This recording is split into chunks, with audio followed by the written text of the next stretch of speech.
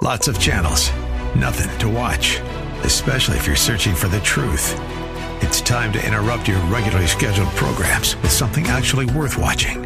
Salem News Channel. Straightforward, unfiltered, with in-depth insight and analysis from the greatest collection of conservative minds like Hugh Hewitt, Mike Gallagher, Sebastian Gorka, and more. Find truth. Watch 24/7 on snc.tv and on Local Now, Channel 525. Welcome to The Advocate with your host, Nick Phillips. And now, here's your host, Nick Phillips. Good evening, Cleveland. Nick Phillips with you with another edition of The Advocate. And as we have been doing for weeks with the COVID virus, we're talking about a special edition of The Advocate. And in the first two segments tonight, we're going to be talking to a doctor who has firsthand experience in the front lines here in Cleveland about how the COVID virus is being transmitted, how much he's seeing of it, and maybe some insight as far as what's going on today and tomorrow with the COVID virus.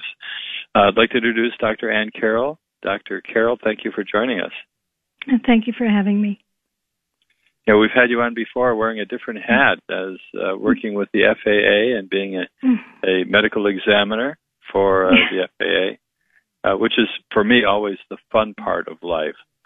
But we've been talking, and we've known each other for years. We've been talking recently about your experience working in an emergency room and dealing with COVID. In your decades of service in the medical profession, what can you do to summarize what's going on with the COVID virus now and how I think the media has been handling things? Well, first, COVID is a new virus, and so it should be taken very seriously. And the problem that we had with COVID, and as time goes on we get smarter, is that we didn't know who had it until they were very sick because we had no way of testing initially. Many people are asymptomatic carriers, and the question is whether because they have the virus and they're asymptomatic, can they transmit it? Because everyone who has something doesn't necessarily transmit it. And we found that they didn't show any evidence of infection. For instance, like the seasonal flu, people are most contagious 2 to 3 days before they get sick. But when they get sick, we isolate them, or they should be isolated. And of course, we have a vaccine, which is about maybe 60% effective. It's not that great. But we have something to deal with. With COVID, we didn't have anything. We were just seeing very, very ill people coming in, and we didn't know what they had.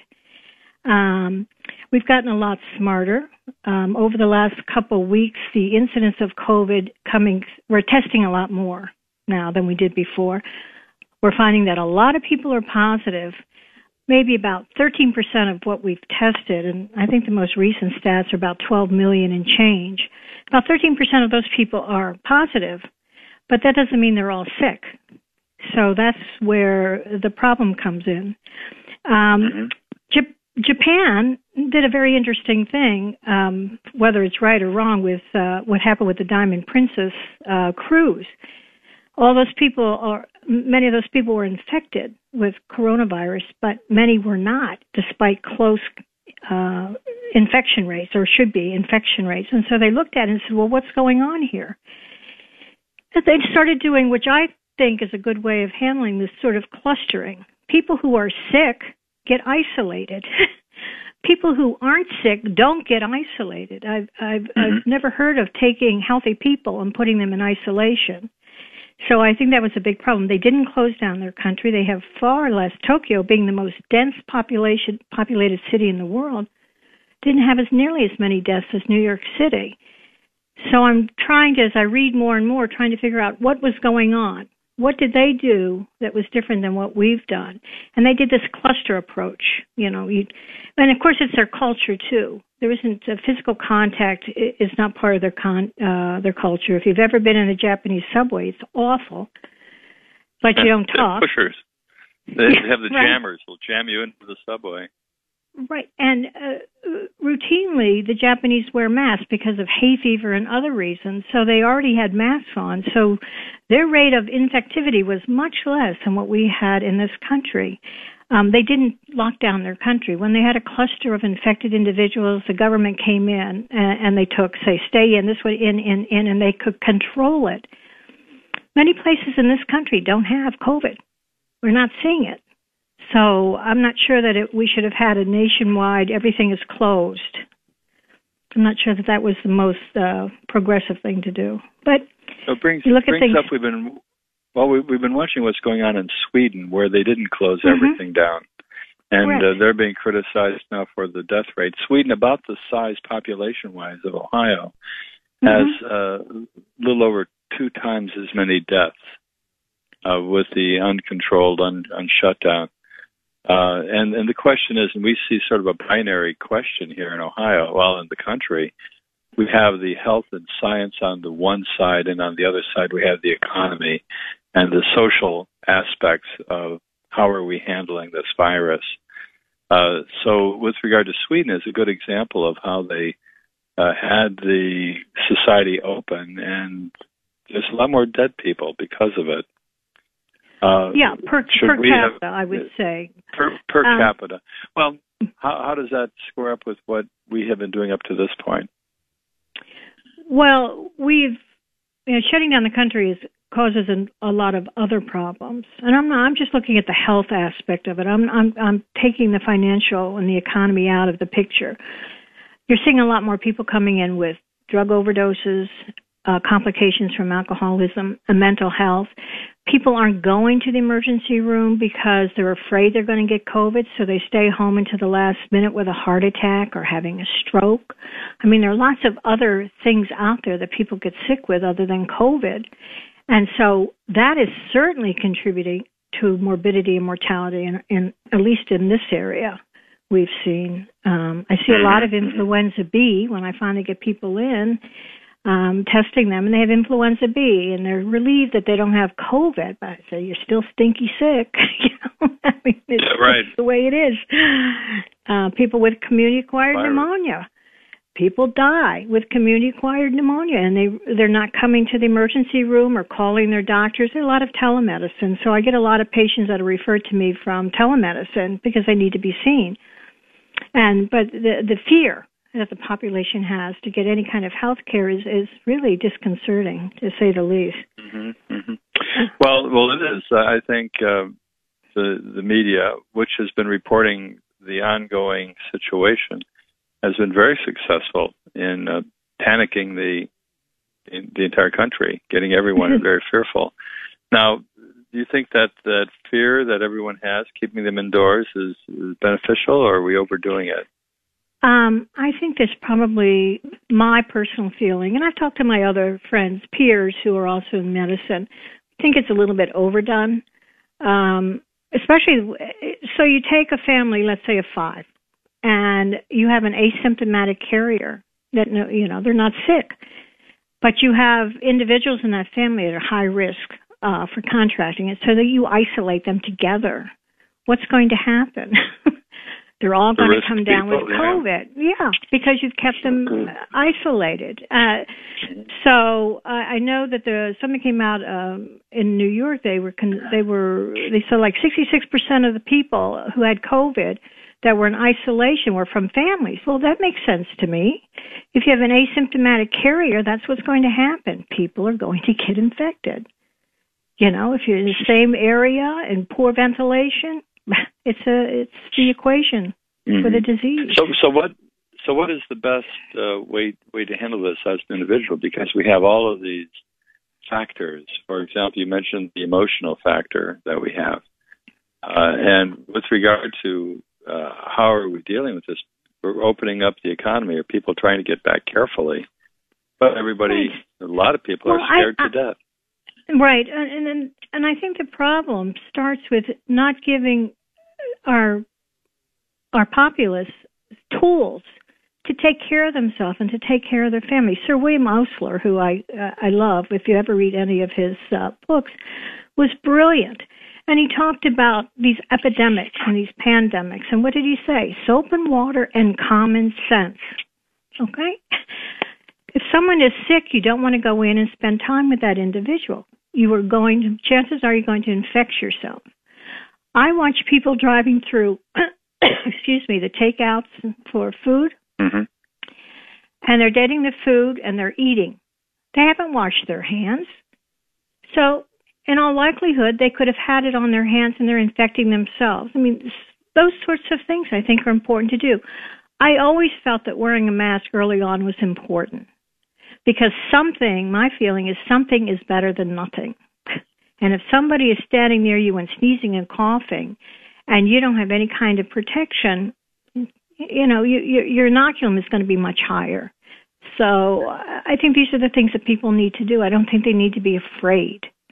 I think they need to be more cautious. I think they need to not be in a crowded room with a bunch of people. I think they need to self-protect with a mask, washing your hands all the time, keeping them clean. These are important things to do, things that we actually should be doing, not necessarily the mask, but on a day-to-day basis without an epidemic, we should be having better hygiene. And I think we're all learning that through this experience we're having with COVID-19, is that it's invisible. We don't know where it is. We don't know where it isn't.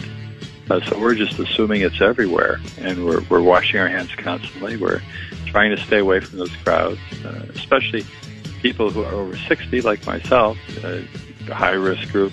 We're not going to tempt fate with what's going on out here.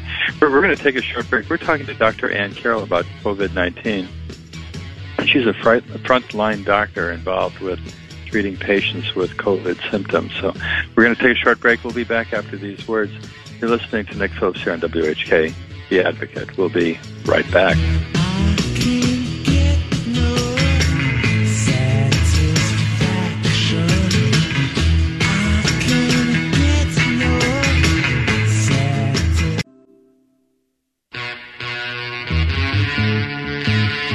Welcome back, Cleveland. Nick Phillips with you with another segment of The Advocate. We're talking about COVID-19 with Dr. Ann Carroll. Dr. Carroll has been on our program before talking about FAA medical licensures and certifications, but today we're talking to her about her experience in the emergency room dealing with COVID patients. Dr. Carroll, as always, thank you for joining us. Thank you, Nick. When during the break we were talking about the virus being a novel virus and the fact that it's lethal in some cases. But I think as an average person, we're not really sure what to believe because of false information, misleading information, scary information, but yet of real information. And I know we've also had other viruses come through, like the H1N1 several years ago, and influenza A this past year. These viruses also come through the population and also have a certain lethality to them. What have we learned and what do we know about those other viruses and the coronavirus, and how should we act? Well, I think common sense is a big part of taking care of ourselves and our families. If there's a virus out there, something you don't see, and it's recommended that you wear a mask in case you go into a room where there's somebody who is infected and is coughing and sneezing, it gives you some protection. It doesn't give you 100% protection. I don't think anything does. But it should keep you from being afraid to live your life. You need to wash your hands. Keep your hands clean. Before you sit down to eat, wash your hands. Going out to the grocery stores or shopping or whatever you're doing, wash your hands. I carry a little thing right on my cell phone where I'm constantly washing my hands if I'm touching or whatever, and then I'll wash my hands, and so that I don't transmit anything, not just COVID, any kind of, you can pick up GI things from inanimate objects all the time, so that I don't transmit a disease to myself. I think these are the important things that we need to do. If you're sick, stay home. Don't contaminate. Don't take the risk of giving it to someone else. Don't be afraid to call your doctor. Don't be afraid to go to the emergency room that you're going to get COVID. We take a lot of protection for our patients. As soon as they walk in, we slap a mask on them. We do social distancing. We use every other bed. It's not right next to each other. So we do things, and don't neglect yourself out of fear. That's the big problem. Well, we noticed in the news media the other day where the bars are opening, and we saw video of people all crammed in together in patio situations. No social distancing, everybody uptight and personal and up close and personal. How responsible is that, or is that okay? It's not real responsible, because now what we will see is you're going to see a rise in the number of people who have COVID. That's just going to naturally occur. And so then when you start to see a rise in the incidence of the disease, you have to step in and take certain measures. What are the certain measures? Well, we're going to have to close down that bar because people are all hugging and drinking and sharing drinks and spreading the disease around. This is not responsible behavior. I'm sorry, until we get through this, and I have to tell you, I think this virus is going to be with us again. Once we get it under control, it will surface again in the fall, like many of these seasonal viruses do. The H1N1 is still around. It comes in the fall, so we're not done with it. So we have to learn to be not just take care of ourselves, but be a good steward of our community. And that means wearing a mask. Even though you don't think you need it, maybe that other guy needs you to need it.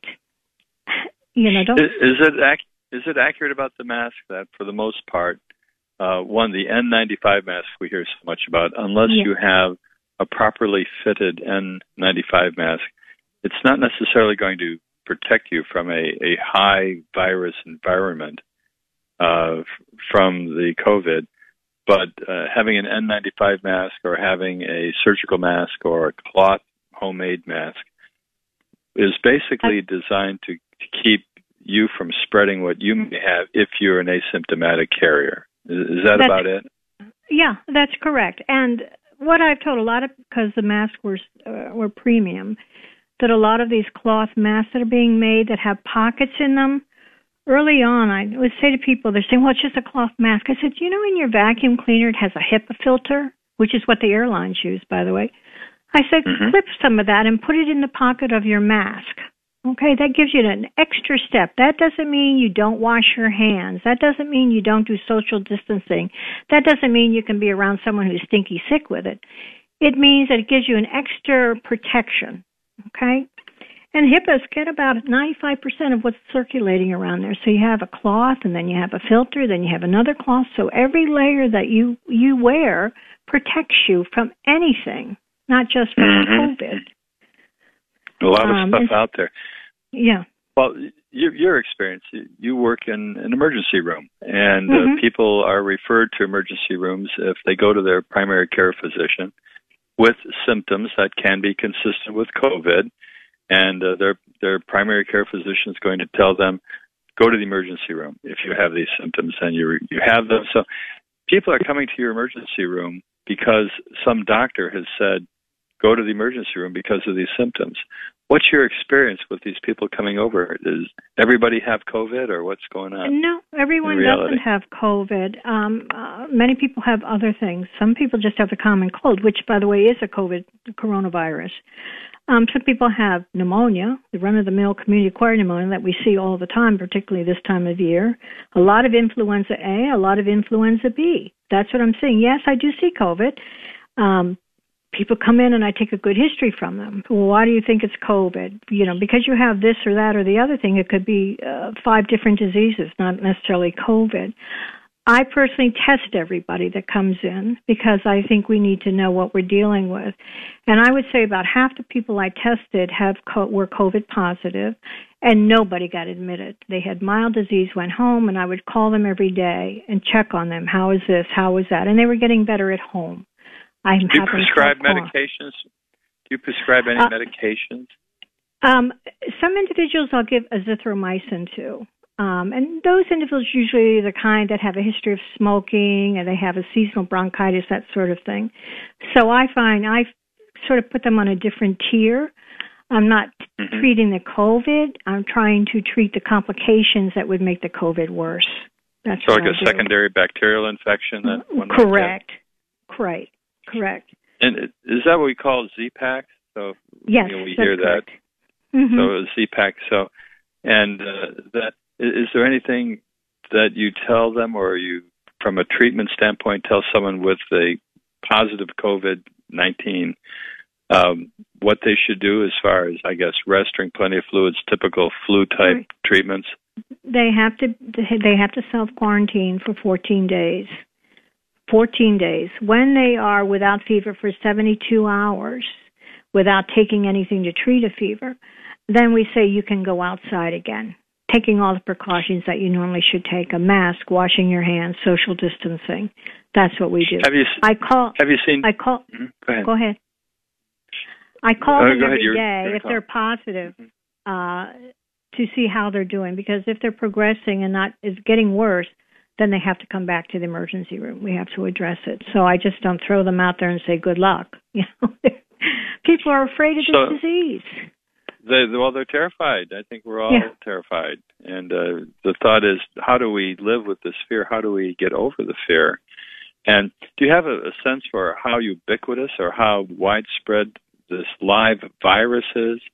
Are we all walking in clouds of this stuff, or do we really get some help by looking for people who might have some symptoms or listening up for people who have had contact with people like that?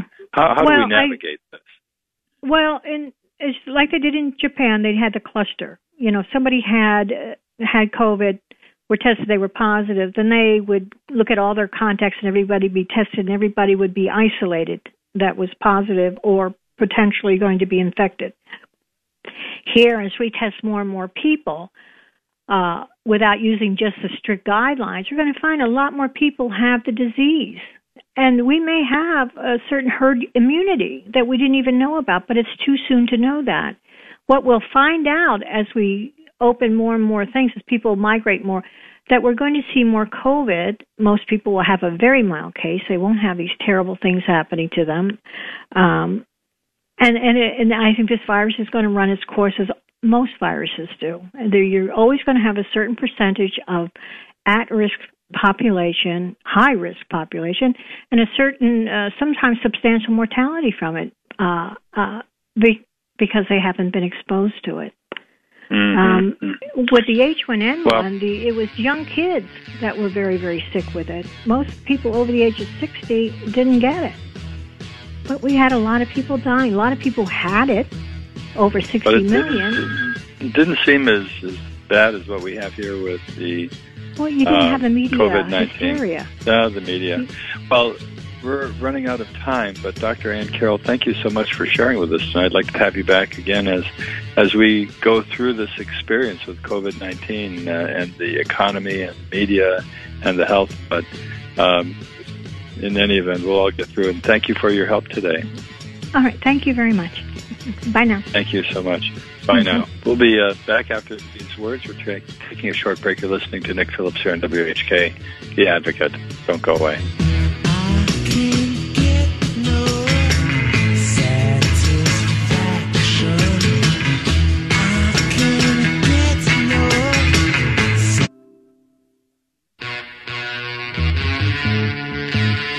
Good evening, Cleveland. Nick Phillips with you with another edition of The Advocate. And as always, now we're talking about the coronavirus, COVID-19, and how it's affecting us in all sorts of ways. Tonight, in the next two segments, we'll be talking to Karen Osna from the Greater Cleveland Food Bank, talking about how the food bank is helping out people here in County. Karen, thank you so much for joining us. Thank you so much for having me on today. You're the Director of Communications over at the Greater Cleveland Food Bank, so I assume that you do have all the communications we need to find out about the Cleveland Food Bank. That's right. Right. Tell us a little bit about the food bank for people who don't know. Is this a government agency, or is it a charity, or who sponsors it? How do you do this? Go ahead. So the Greater Cleveland Food Bank is a nonprofit agency, and we help provide service to 6 counties in Northeast Ohio. And those counties include not only Cuyahoga County, but we go out east to Lake Geauga, Ashtabula County, and then we also serve Ashland and Richland County.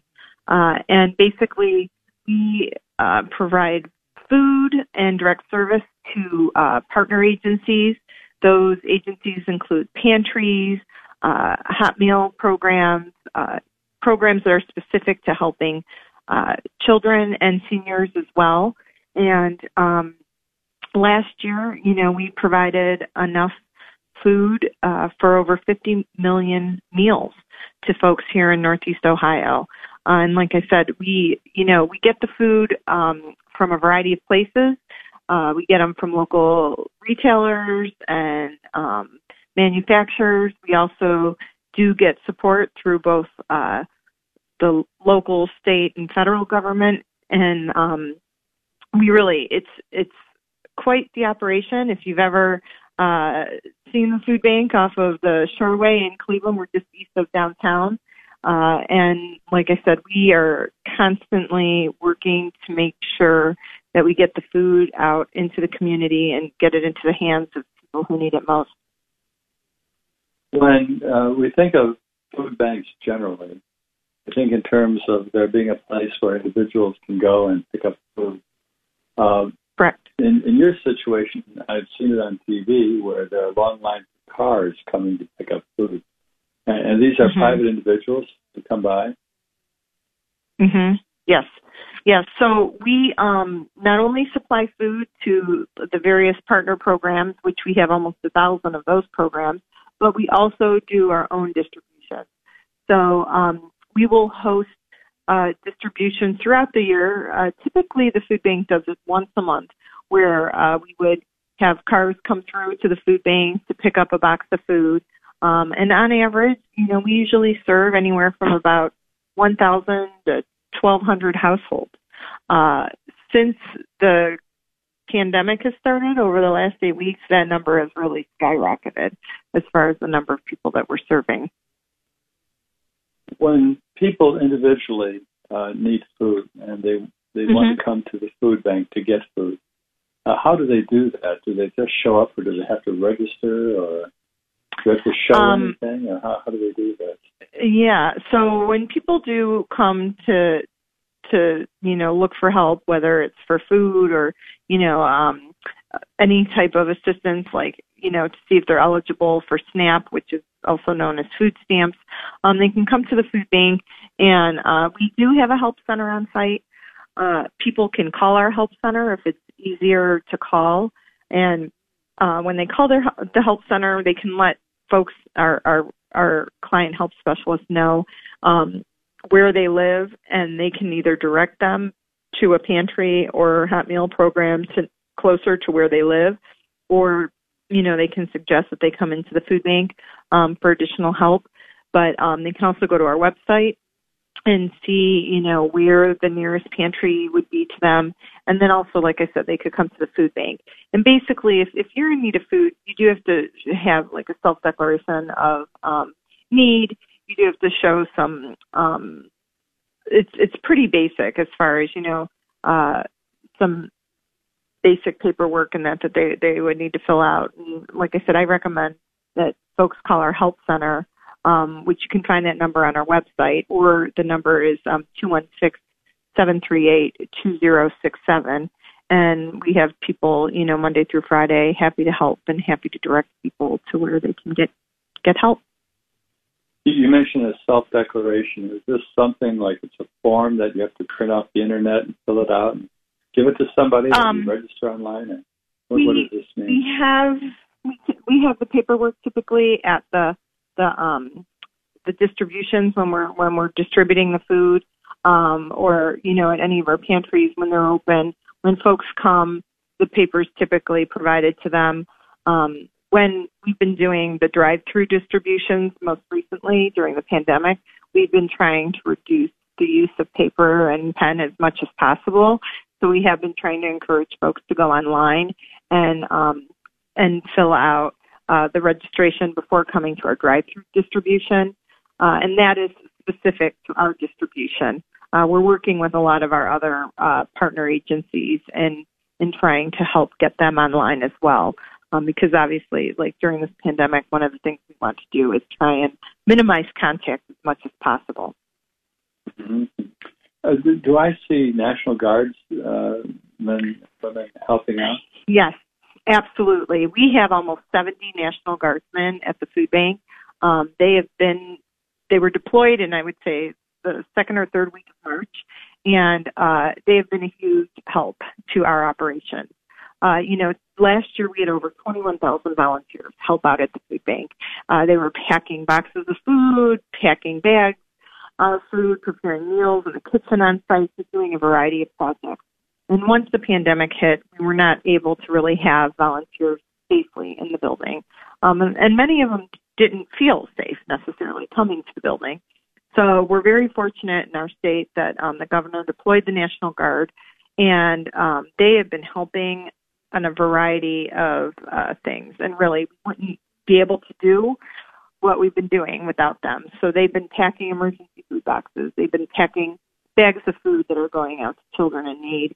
They've been making deliveries seniors who are homebound. They've been helping with the logistics at our distributions that we've been hosting every week, and they really have become a key part to our operations.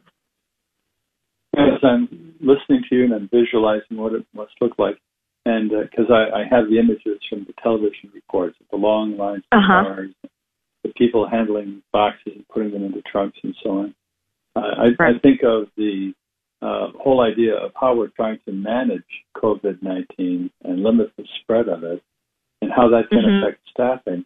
If you have one person who comes to work over there and they test positive, you have to do the contact list, and you have to have quarantining for 14 days. Have you had to do any of that? Have you had any people who came to work and were tested positive, and you had to take a chunk of your staff and quarantine them for 2 weeks?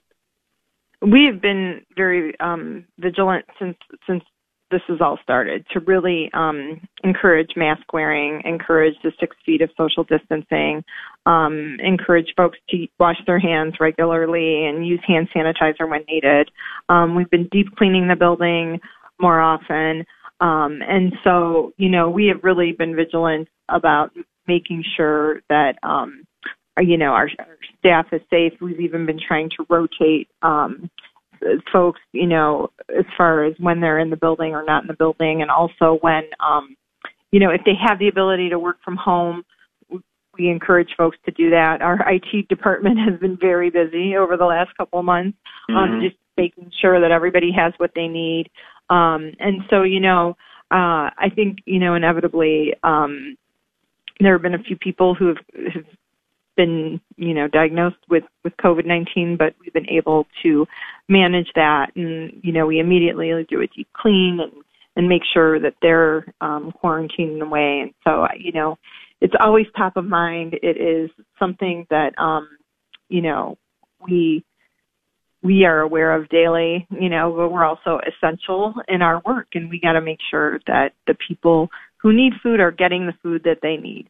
And so that is very, very important. But we have been doing everything in our power to make sure that we are taking care of our staff, and of course, with the guardsmen in the building too, that they are doing the same. Well, the key is, you mentioned having your staff and having everybody feel safe. That's number one. We seem to have two things going on. We have the medical science side of the problem, and then we have the economic side of the problem. And for anyone to come out of their house, they have to feel safe. And so we're looking at that. We're going to take a short break and be back. We're talking to Karen Posner from the Greater Cleveland Food Bank, finding out all the intimate little details about who they are and how they work and how you may interact with the food bank. So we're going to take a short break. You're listening to Nick Phillips here on The Advocate. We'll be back after these words. Don't go away.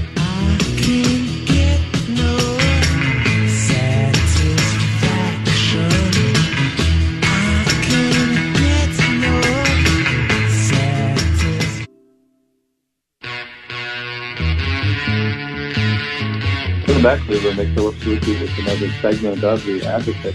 Tonight we're talking about the Greater Cleveland Food Bank and how do we feed the people who need food because of the economic situation, the loss of jobs, the financial hardships. With us tonight is the Greater Cleveland Food Bank Director of Communications, Karen Posner. Karen, again, thank you for joining us. Thank you for having me today. Always good to have you here and hear about the great works of the Cleveland Food Bank. And you mentioned in the last segment that there's a drive-through distribution that goes on once a week. And when we see that on TV, we see these long lines. When people wait in a long line, tell us a little bit, two things. Number one is there much contact between your staff and the volunteers and the people in their vehicles? Secondly, what's in those boxes they put in the back of the cars?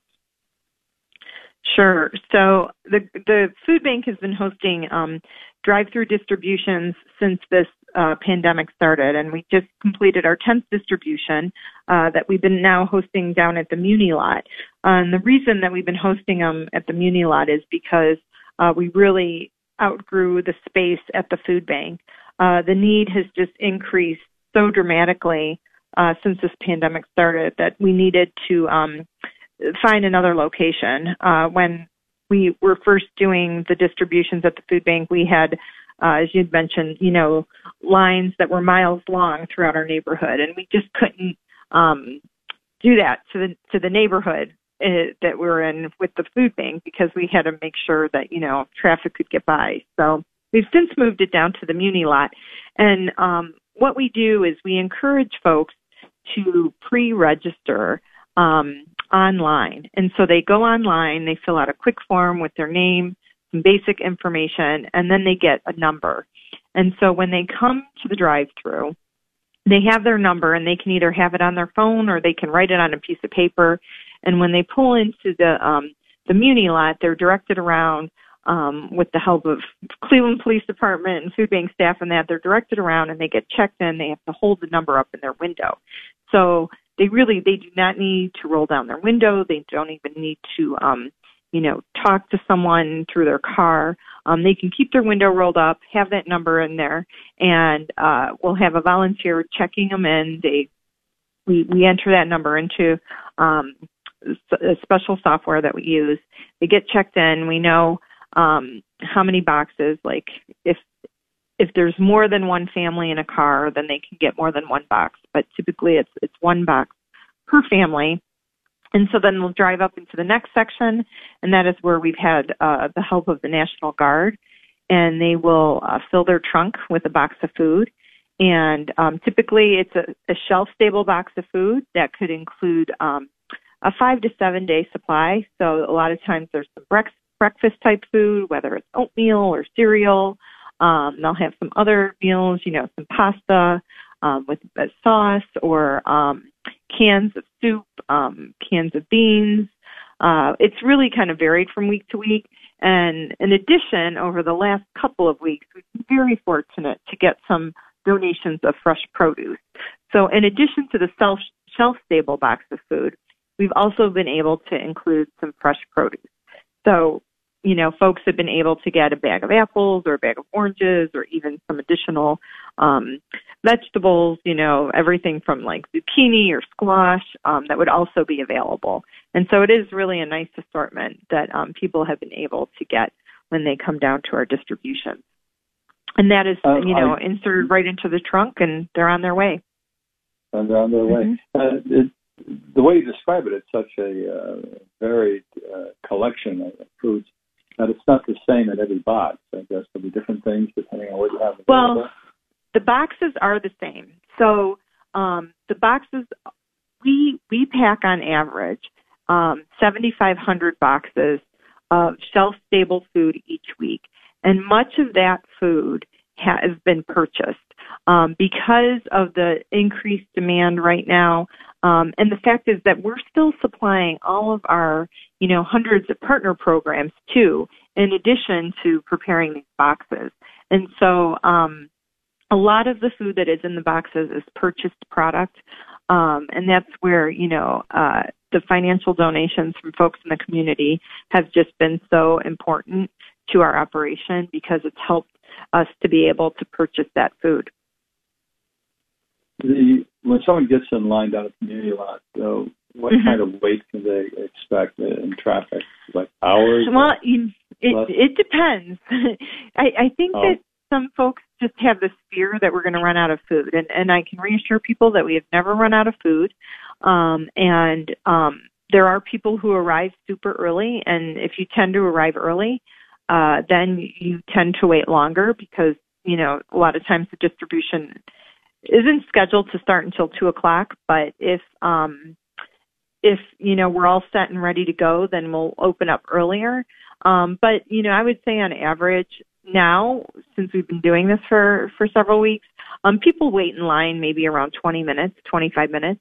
I can tell you in the beginning, the lines were much longer, and it was just a lot of tweaking. And like I said, I think people have a fear of that we're going to run out of food. But since then, it's become a pretty smooth operation, and we average about 2,000 cars every week that we get through the line within a few hours. Everyone, we ask them to be patient. Looking at your statistics from last year, we know they're going to be higher this year. You served over 300,000 clients, 57.3 million meals, 21 million pounds of food, and it takes a lot to operate. This is a huge operation. This is not just a little spare room in a warehouse where people come to the food bank. It's a major operation. Let's look at the donation side, the asset side. How do people donate to the food bank? And do you go out and buy all your food, or can they deliver pallets of food? That's still good.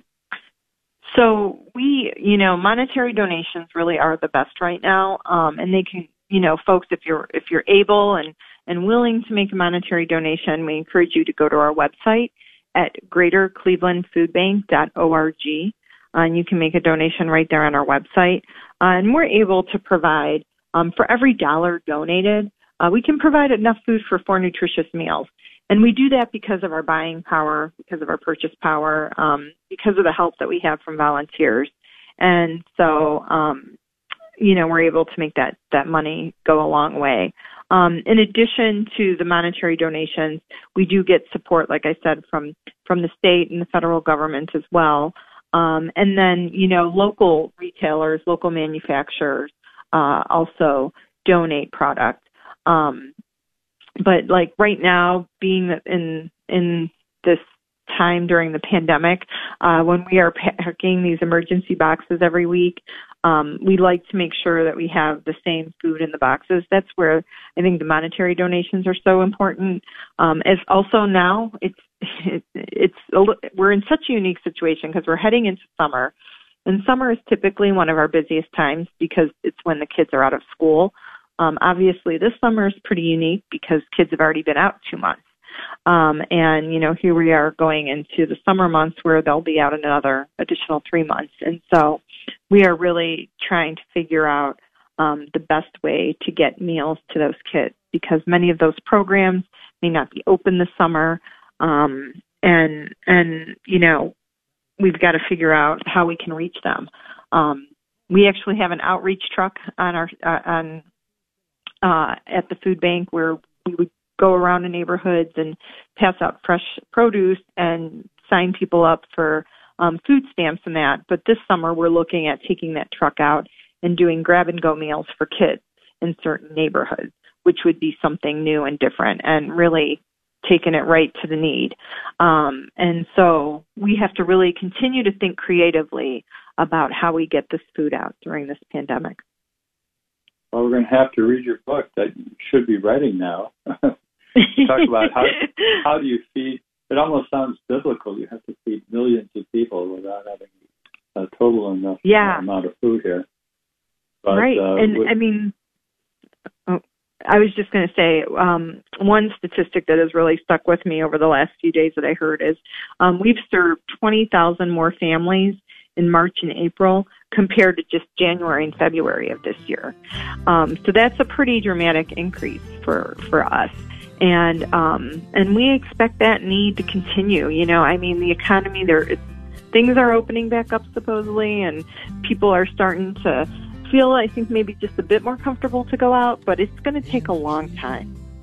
It will. And let's hope there's not a spike in new cases that's going to disable us. But Karen Posner, thank you so much for joining us, and thank you so much for your work and the work of all the people at the Greater Cleveland Food Bank and keeping everybody fed best they can.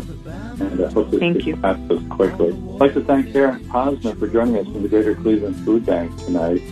And that concludes our show. So again, thank you so much for listening to us. We'll be back again next week, same time, same station. So between now and then, have a great week. Good night. And I sat and watched the Zanzibar sunset, sat and drank my fresh mint